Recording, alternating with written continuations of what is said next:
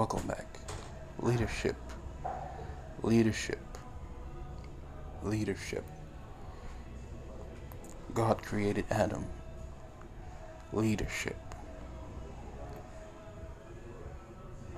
God created Adam. Leadership. He created Adam in his image.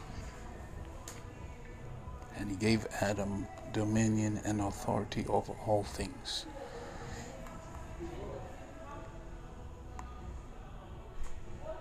He gave Adam the power to name anything, to name the animals. This is what you call leadership.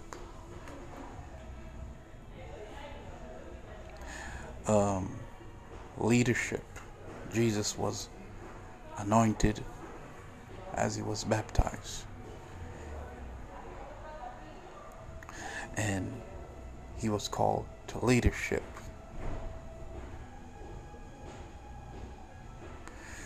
Joseph was appointed ruler, and he was called to leadership. King Saul was anointed by Samuel, and he was called to leadership. King David was anointed by Samuel, and he was called to leadership.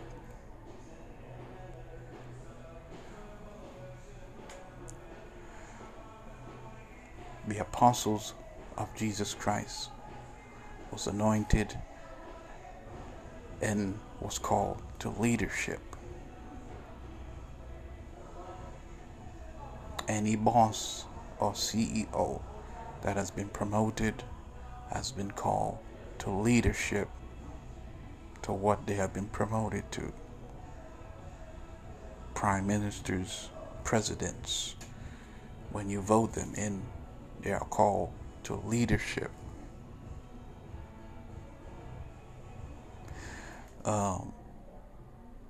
Ministry leaders, when they are anointed and placed in position of leadership, they are called to leadership. I highlight the word leadership for a reason, and I give these examples for a reason. When God anoints and appoints a person to leadership, it's imperative not to disrespect that leader. When you disrespect a leader that has been appointed by God, you disrespect God and his appointment. Therefore, the one who has appointed the leader into leadership, which is our God, shall be the one to judge the individual or individuals who have disrespected the leadership. Leadership that has been placed in influential position of power for God's will, appointed by God, is not to be disrespected. When God sees them being disrespected, God will judge whoever has done that.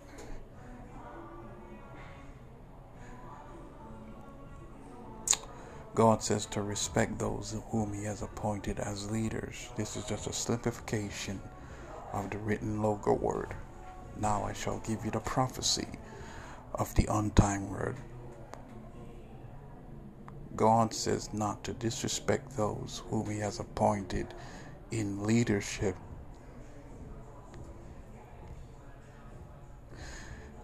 There was a message that I gave not too long ago on this podcast on sowing and reaping. Whatsoever you sow, you shall reap it. If you sow into disrespect, you shall reap disrespect. For God is not mocked.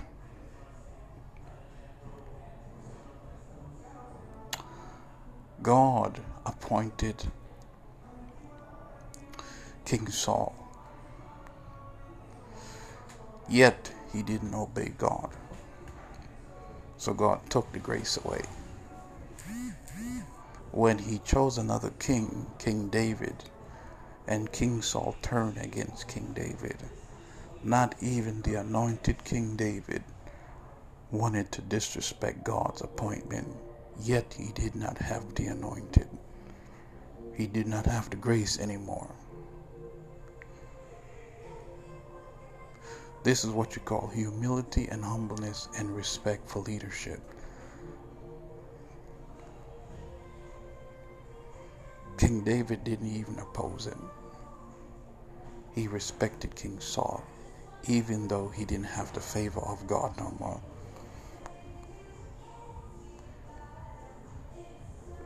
So God exalted King David, promoted him when King Saul and his family end up dying. In the political position, it's important not to disrespect those who have been appointed and assigned to leadership with the responsibility of the leadership that God has given them.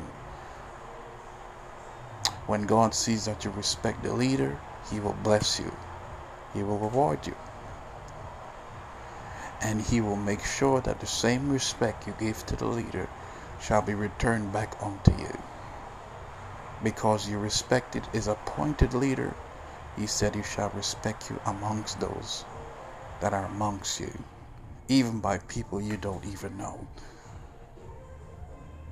My friend, this is ICAM. This has been an excerpt and an episode on respect. Respecting the leadership that God has put before you, God has assigned you to, and God has given you to follow and to be led by. That your prosperity, your favor, your grace, and your relationships may prosper because of respect. You guys have a wonderful day. Goodbye.